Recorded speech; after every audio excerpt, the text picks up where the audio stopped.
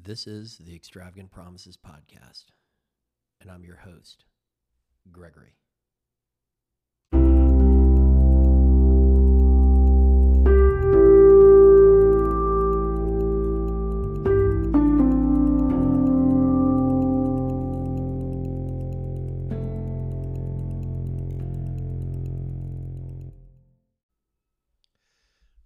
Are these extravagant promises? We think not. This is a podcast about reckoning, recovery, and redemption. We share our experience, our strength, and our hope. Tonight's episode is episode number 43, The 10 Most Dangerous Words. Before we get started, the usual suspects, 4 items. Number 1, this is not an AA meeting. I wouldn't want to be accused. Not that, who's going to accuse me, but I wouldn't want anyone to think that I'm holding myself out as having a one-man AA meeting or that it's approved. It's not. It's an act of service. It's a way for you to get some 12 steps, for me to give some 12 steps, for me to give some recovery, and to get some recovery. And that's what it is. I am contemplating having like mini-sodes or kind of, I don't know, they'd be much shorter, but an episode that is more akin to an AA meeting, in which maybe I read how it works and, a daily reflection, and then have a share on it, maybe a meditation moment, and then wrap up. And that way, if you really are somewhere and you just need to hear someone in the headphones reading how it works, cool. That might work. It wouldn't be optimal. And I'm not trying to become AA on my own or anything like that. I'm just trying to serve. And I think, that might be something where, hey, you listened and actually, if you shared and maybe sent me a DM or an email with your share, that could be kind of cool. I'm sure there are better platforms out there that are doing it much more effectively than that, but it was just an idea. Stay tuned. Number 2, not a mental health professional, have no medical training whatsoever, no psychological training.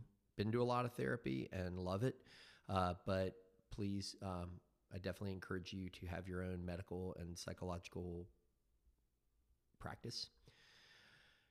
Number 3, anonymity is the spiritual foundation of all our traditions, ever reminding us to place principles over personalities. Please protect my anonymity. Please don't out me or dox me or, this is an act of charity. I promise to those who hate AA or hate humanity or whatever, this is an act of charity. No commercial gain whatsoever is associated with this. So I would just ask to be spared from, hacking and attacks of any kind. There's just absolutely no commercial component to this, and it is an act of charity. And so I ask that you please preserve my anonymity at all costs, and I will clearly do the same for you. Number 4, this is, as I said, commercial free. I will not accept nor solicit any kind of funding for this because this is a pure act of charity and service. That's what I want to do, and I hope it is valuable. So, on with the show. I was kind of in a funky mood, and I that my prelude, my kind of warm up here, seems a little bit, sort of. I say it's like we're serving up a dish of blackened goldfish, like for the. I'm not scolding. I'm not advice given. I'm not opinion given. I'm just trying to make sure that I'm not doing any harm here. So today I'd like to start out with just a quote from December 12, which I believe is the date today. It's from More of the Language of Letting Go by Melody Beattie, which is an incredible book. And I really encourage everyone to have Language of Letting Go, More of the Language of Letting Go, and the book Codependent No More. fantastic resources for those of us struggling and suffering and trudging the road of happy destiny. My sponsor actually gave me the book Language of Letting Go, and it was I really do appreciate it. So today, at the end of her passage, she says, quote, "You're richer than you think." And then, God, help me remember that many ordinary moments, when well lived, add up to an extraordinary life. Ordinary moments, when well lived, add up to an extraordinary life. And that takes me to the title of today's podcast, The 10 Most Dangerous Words. And I'd like to weave this into both our recovery and our our current theme with the holidays. So the 10 most dangerous words, I've heard it said is the 8 most dangerous words if you leave out the word other. But for me, it's what will other people say? What will other people think? You know, and you think about it, that it can be the most inspiring words. I mean, in a guilt or really a shame-based society, there can be a lot of tremendous positive benefits to society and to oneself based out of shame. I mean, I hate shame. I want to call myself the shame warrior because I spent a lifetime being shamed and have been publicly shamed, privately shamed, humiliated, those kinds of things. But, you know, I don't want to overdo it to the point where we don't recognize that shame does have the capacity to affect positive change. I would say it's negative. Like, you can do something positive with a negative tool, but the point is that, you know, there are good things that can come out of what other people think, what other people say. Let's think of those 2 things right off the bat. Number 1 is the idea that it's a barometer. You know, like if you're kind of like, hey, what will other people say when they see this? You know, it can kind of be, you know, if your moral compass or your personal barometer, your true north is, you know, is so solid and you are just so dialed in that there's absolutely no way you could ever deviate from the righteous path. Well, hey, fuck it. Don't worry about what other people think or say. At the same time, I mean, you know, you can be like, man, you know, this is going to come off real bad. Maybe, hey, you know, does it need to be said now? Does it need to be said by me? You know, so maybe sometimes what other people think or what other people might think can be valuable to just, if you consider it, you know, of your barometer. And likewise, you know, like we're saying, the positive aspect is, you know, I think of it in terms of like cowardice, you know, like if I'm going to take the cowardly route here, what other people think or what other people, you know, if I'm going to do something dishonorable, you know, we always like to think of it in terms of like, well, I'm going to fly my flag and I'm going to be me and I'm going to do all this good stuff and fuck what other people think, you know, that's not what I'm saying. I like, you know, hey, what if you're doing something that's not legit? What if you're doing something that may be counter to your program? What if you're doing, you know, you don't want to live for other people, but the fact that what other people might think about that, you know, you might lose respect.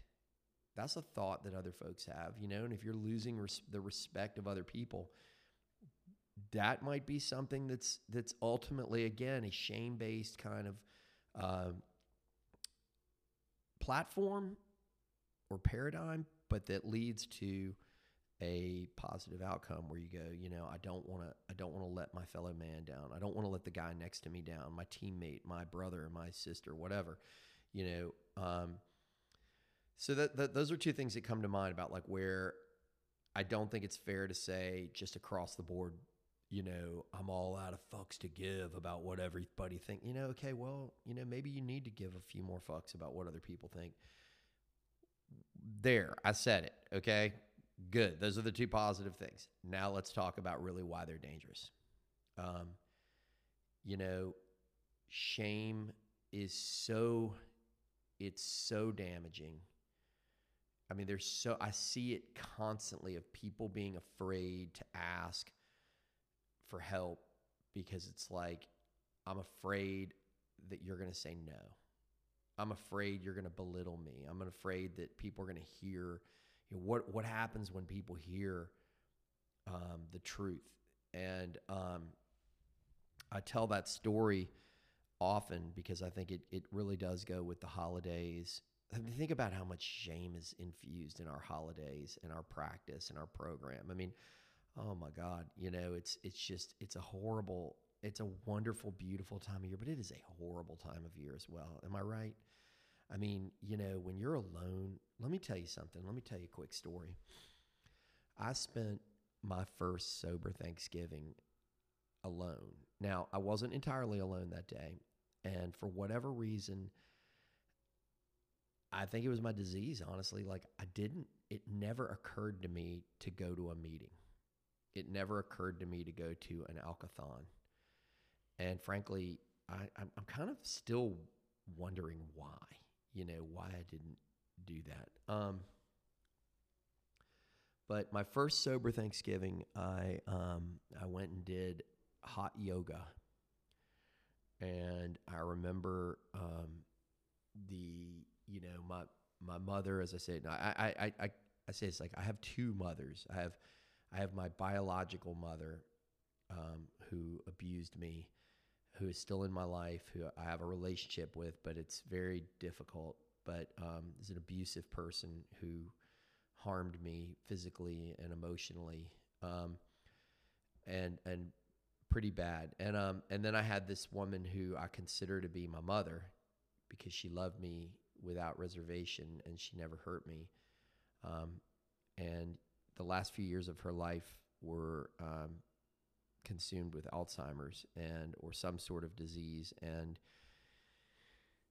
that's a whole different story and chapter about resentments that I have towards the disease and resentments that I have towards her caregivers at the time, resentments I have towards myself for being like, why didn't I do something?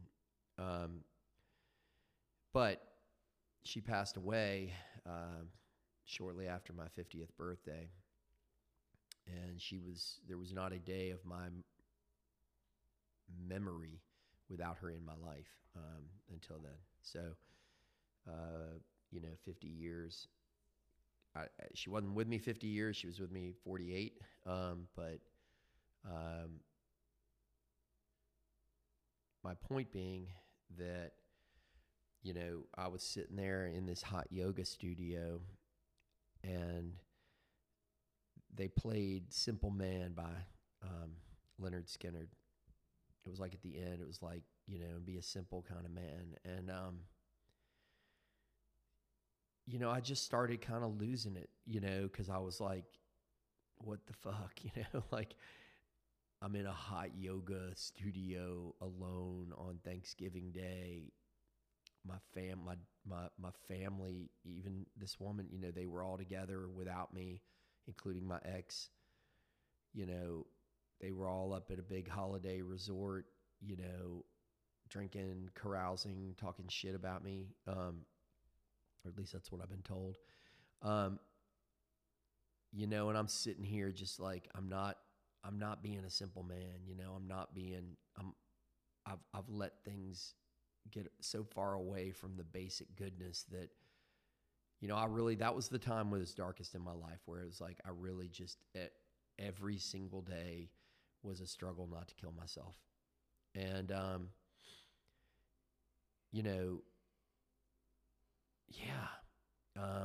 the only thing that I didn't do was I didn't drink, I didn't drink, I didn't use, I just was like, I'm just going to try to put one foot in front of the other and go to meetings and talk to my sponsor. And then that day, my sponsor did have me over for Thanksgiving, and that was pretty incredible. It was just so nice of him. And then, and then I was alone.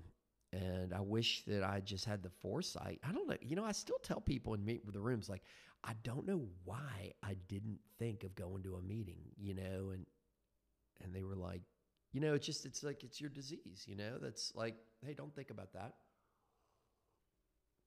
But, having a little coffee here while I'm on my new headset. Anyway, and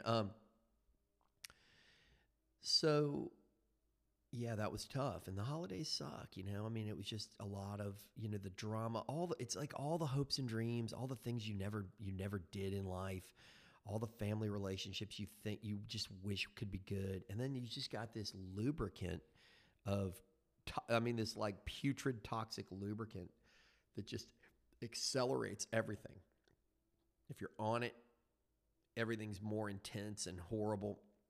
If you're off it, it's like you're disconnected from everybody, who's drinking around you. It's just, anyway, this is not the direction that I wanted this podcast to go. Is, a cry fest, a wine fest about wine and cheese party about the holidays. But no, and so as we're sitting here and we're thinking about these concepts, we think about what other people, how they behave, what we want from others. What we want is support. We want someone to tell you that's a good idea, but we're also so shame-based. We're it's just a complicated mess. So here we are, here we are again. We're in the holidays. We're in the thick of it. And I am at another crossroads of my life, a crossroads that really probably began in 2011. And, I've shared about this, but my best friend and I just, I was telling him how we were in a little town in central North Carolina called Pinehurst, and we were drunk, and I was sharing with him, how far off my life had kind of gotten. And he was just like, really sad for me. And we were giving me some advice, whatever. And a year later, he was dead. And that's when the avalanche really just, all of the ice started to fall. And I fell into that giant crevasse. Anyway, and he died on May 31st, 2012. And by December of 2013, I had really blown up my life. And, I moved out of the house in February 2014, and just, it was miserable. And then about a year later, I've shared about, I'm not trying to give my drunkalogs, but it's like I came into the rooms, and it did not get immediately better. But what it stopped doing was it stopped getting a lot worse. Does that make sense? That, it didn't get better right away. It did one like, oh yeah, now there's money in the bank and people love me and I'm not a douchebag. No, it was more just like I stopped piling on the bad stuff and the shame-inducing behavior and the depressants that alcohol represents and all that. I mean, yeah. And so, now, over the past almost 5 years of sobriety, I've made a lot of changes in my life, and I have culled. It's been an elimination diet of more than just alcohol and drugs or, bad decisions. It's been an elimination diet of people who cause drama or stress, who are not really, who don't belong in my life, and things, and that includes ways of life, and that includes ways of living. And so last spring, I had yet another, there was just this unending clash that it would be on almost like a quarterly basis. I would get threatened by my ex-wife and her lawyer, and I'm not gonna divulge the terms of my divorce or anything like that, other than to say that they got everything. I gave them everything, and beyond, And it was just, it was just like this, this thing where it was like they just kept fucking with me, basically. We want more, we want more. And there's, I'm sending a giant check every month. It's just, and so, and again, I'm not trying to whine too much. I'm trying to get to this point where I want everybody to be focused on for the holidays. And a little toolkit here is that, I was like, enough. And I finally was able to put together an arrangement that ended that relationship and those obligations forever. And I called that person out of my life almost entirely. I mean, she's still the mother of my children. I still have to exchange, less than a half a dozen emails a year. Might have to see this person once more, once or twice more in the next 5 years. And frankly, for me, that's once or twice too many. I don't ever want to see that person again after what they did to me. But wow, getting negative. But my point being, so then I went to Italy, and when I came back, and this is the part, is it I was having these deep soul searching moments. 52 years old, my grandfather died in court at 52. Somewhere around that age, and I just started to realize that my program and the way I wanted to be and the life I want to live are inconsistent with the life that I'm living. Now, I'm not drinking, not being going out or not working my program, totally. But just the particular field of practice that I was in, of civil litigation, representing insurance companies in these big, high-profile, high-stakes cases, I was very good at it, and I was very successful at it. But it eroded. It was just like eating inside me, and I think a lot of this is kind of this is what I mean about the dangerous words. Is like, I can tell you my truth. I can say what my truth is, or I can say what I think other people will say about my truth. And I can then temper it and be like, well, I know people are going to say, see what I'm saying? So here are the two things that I want to focus on for the rest of this podcast. And then, this toolkit. I'm trying to get content out every day or thereabouts to really kind of get the message out through the holidays. But here's what I want you to think about. If I punch you in the face, and I don't really swing that hard, and I don't really try to hurt you, whatever, but I knock you out, every person's got this little 1-inch little spot on their chin that can be touched, and once it's touched, it can knock you out, and maybe you've got a good jaw or whatever, and you can take a bunch of punches. Maybe you just get hit one time and boom, you're down. But the thing is that like, if I knock you out and you come to, it's like, think about it when you're trying to speak your truth. Like, I got knocked out, I got punched, I got hurt. There's this idea that like, well, people would say that like you really wasn't swinging that hard. People will say that, it didn't look that bad to me. You know what I'm saying? And so it's like this idea that somehow your truth and the truth has got to come through this lens of what other people say or what other people think. That if that car was speeding, you saw it and it was speeding. Does it matter that someone else says it wasn't speeding? Does it matter that someone else, and this gets into gaslighting, it gets into narcissism, it gets into all kinds of like, we in the program, we start to get to a place where we don't trust our own judgment. We don't trust our own eyes. We don't trust what we see. They're like, don't believe everything you see or hear, on the internet, this or that. But you get to the point where you're like, I don't even know, I don't trust my feelings because I'm a drunk. I don't trust my intuition or anything because everybody's told me I'm a bad guy, all this. And you're just like, I don't know what to feel, All I know is that like I was standing there and I was conscious, and the next thing I know, I'm on my butt and I'm unconscious and I'm coming to. Does that mean I didn't get knocked out because you say I wasn't hit hard? You see what I'm saying?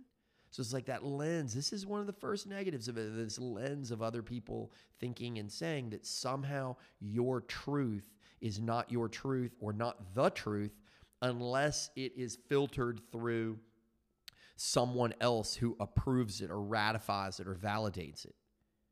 That's just that is a false narrative. That is gaslighting. That's why other people saying, other people thinking is very dangerous. You know, it's like you weren't abused as a child. What you were was just a corporal punishment of a more intense style. You know, enhanced interrogation techniques. You know, this gets into a lot of, we could go down a huge rabbit hole about language. You know, it's like, okay, so if a fist hits me in the face and it's a parent and I'm a 9-year-old boy, does it matter what other people think or say? Does it matter if the person who's doing it was like, well, I was just, you know, really angry at you, you know, or I, you know, and see, that's what I'm saying. That was one of my biggest problems with my recovery, with my path, with my therapy, with everything was I was consumed with, would other people call it child abuse? You know, the truth is I've never met a person other than the abuser who thought it was anything other than child abuse. That's what's so ironic about it is in my head, I was kind of like, well, they will say it was, you know, because the other person who was my caregiver, was my father, would say constantly, she loves you, she loves you, she loves you. Oh, she loves you. Oh, come on now, she loves you. It's not, you know, give it over it, you know, this and that. And it's like, oh, you know, I just beat your face in, but she loves you. You know, it's like, and my point was that, you know, name it and tame it, you know, and it's you have to name it. You have to name it. Did it hurt? Then it doesn't matter. If someone tells you like, well, you know, they weren't swinging that hard, but they knocked you out. You got knocked out, you know?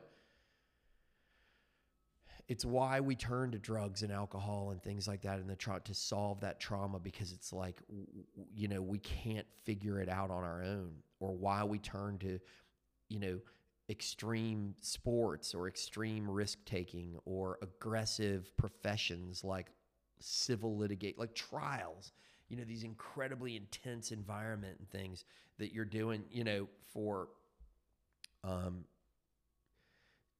you know, a lot of reasons that are not your own truth. And so what will other people think? What will other people say? You know, was I abused as a child? Well, what would other people say? And it's like, you know, your disease, your trauma, you know, these things that are in there trying to protect itself, you know, it tells you, well, they won't say it was child abuse, and it wasn't, you know, because, you know, and so until you're finally able to sit with, you know, in a safe space with yourself, really, and with someone else, and to say, you know, yeah, you know, you were abused, you know, and that's a crazy thing, you know, that think about that, you know, that it's like, there's so much that's been written about this where it's like the devil, you know, like like in The Usual Suspects, it's like the greatest trick the devil ever played was convincing people he didn't exist, you know, and it's like, that's your own mind is convincing you it didn't happen, being gaslighting yourself through the gaslighting of others, where it's like other people, you know, it's just what other people say. Oh, come on, she loves you. Oh, come on, it didn't hurt. Oh, get up, you baby. Oh, whatever, you know. And you're like, well, you know, there's a story that I tell it almost, I probably y'all are tired of hearing about it, but about the doctor, famous surgeon in New Orleans who choked to death, you know, at a doctor's dinner with like I picture this like black tie awards dinner kind of thing, and the guy like is like doesn't want to make a noise, so gets up, walks to the bathroom, and chokes to death in front of or within 10 feet of 100 surgeons who could save his life. And you think, wow, that's a powerful thing, Shane, because it's like, I don't want what will other people say? You're the doctor who threw up in front of everybody. Oh my God. Fuck. It's crazy. All right. So let's go to part 2 of this thing and not belabor the point.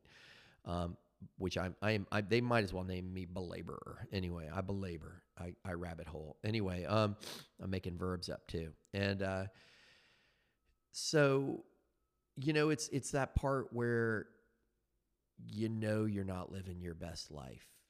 You're richer than you think. God help me remember that many ordinary moments when well lived add up to an extraordinary life. What will other people, it's God help me remember, not God help other people remember and then say those things to me. You're richer than you think, not you're richer than other people think. Other people think you're richer than you are. No, that's the thing is, and that's where my crossroads is right now. This holidays, like, I've gotten a lot of, I can't believe you're retiring from this amazing practice you had. I can't believe you're walking away from it. I saw the thing about that quarterback for the Indianapolis Colts, Luck. He's like probably in his late 20s or something, and he's like this great, Hall of Fame career to be, but it hasn't quite happened. But it's just like I can't do it anymore, And then I saw that Gronkowski guy is like 29 years old, and he sounds punch drunk, and he's like, I can't do it anymore. People are like, well, you're so good, you could win another Super Bowl. What will other people say? Oh my God, oh, you're a quitter. What will other people think? And so there is a time and a place for everything of what will other people think and say in terms of like when you're about to do something that could harm other people or that is shame-inducing or dishonorable or things, societal norms are good. But for the most part, for us in the program, what other people think, fuck them. You know what I mean? It doesn't matter if other people in the rooms are tired of hearing you share anyway. It doesn't matter if you relapsed and you're like, oh, I'm embarrassed to go pick up a white chip. Fuck that. Why are you embarrassed? The program works. Go pick up the white chip. Fuck what I think. Fuck advice giving. Fuck opinion giving. Sorry to be cursing so much, but I'm obviously getting excited about this. But that's the point. Is if you're worried about what will all the other people in this room, all these other drunks who I don't even know their last name, these anonymous drunks, most of whom are probably not, you're never going to see again, what will they think if I pick up a white chip? I've got all these years, 5 years, 10 years, 20 years, I was sober and I went out. Oh, what will they think? What will they say? I won't be a leader in the community. Well, you know what? You went out. Pick up a white chip. Fly your flag,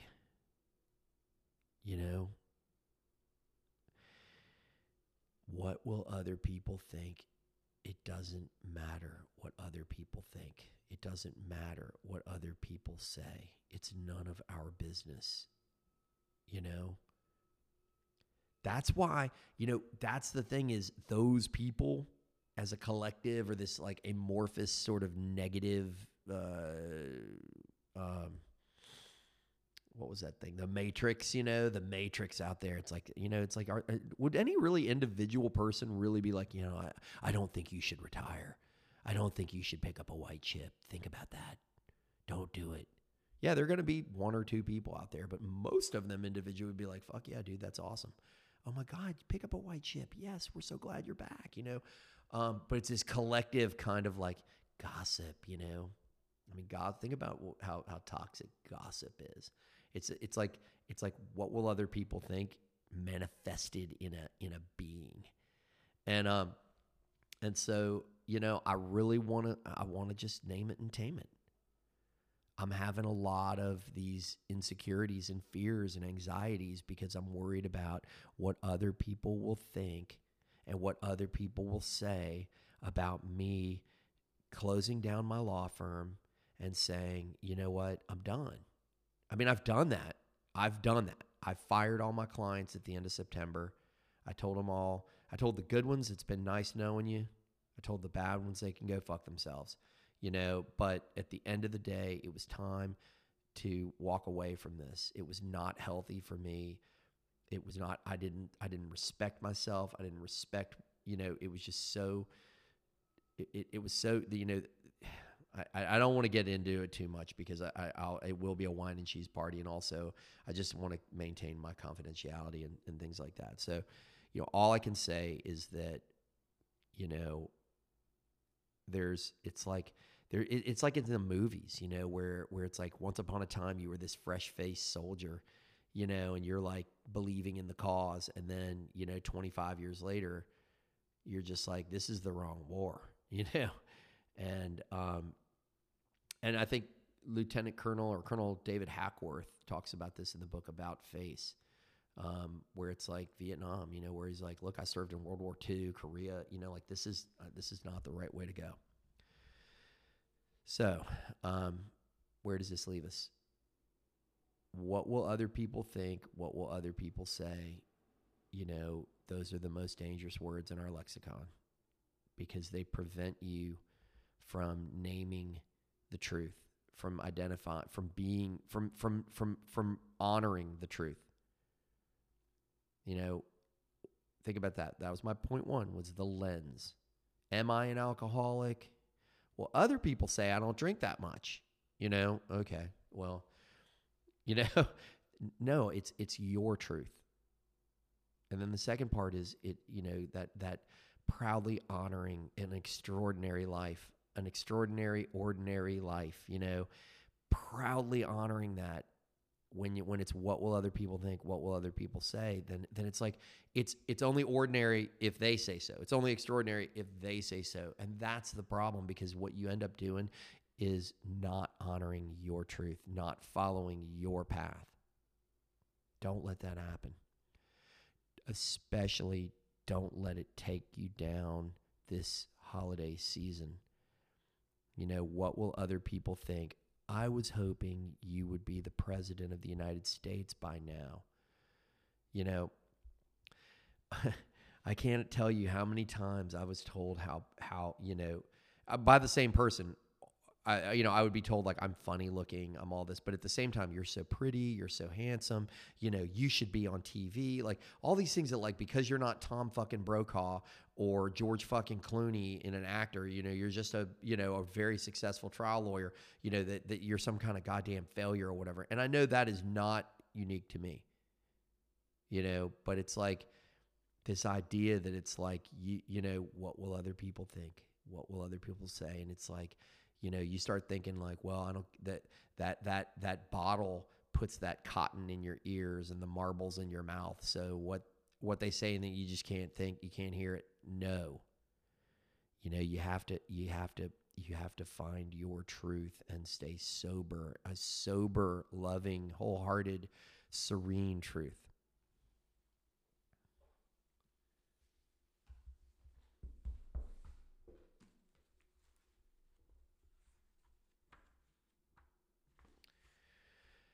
If we are painstaking about this phase of our development, we will be amazed before we are halfway through. We're going to know a new freedom and a new happiness. We will not regret the past nor wish to shut the door on it. We will comprehend the word serenity, and we will know peace. No matter how far down the scale we have gone, we will see how our experience can benefit others. That feeling of uselessness and self-pity will disappear. We will lose interest in selfish things and gain interest in our fellows. Self-seeking will slip away. Our whole attitude and outlook upon life will change. Fear of people and of economic insecurity will leave us. We will intuitively know how to handle situations which used to baffle us. We will suddenly realize that God is doing for us what we could not do for ourselves. Are these extravagant promises? We think not. They are being fulfilled among us, sometimes quickly, sometimes slowly. They will always materialize if we work for them. God, if it is your will,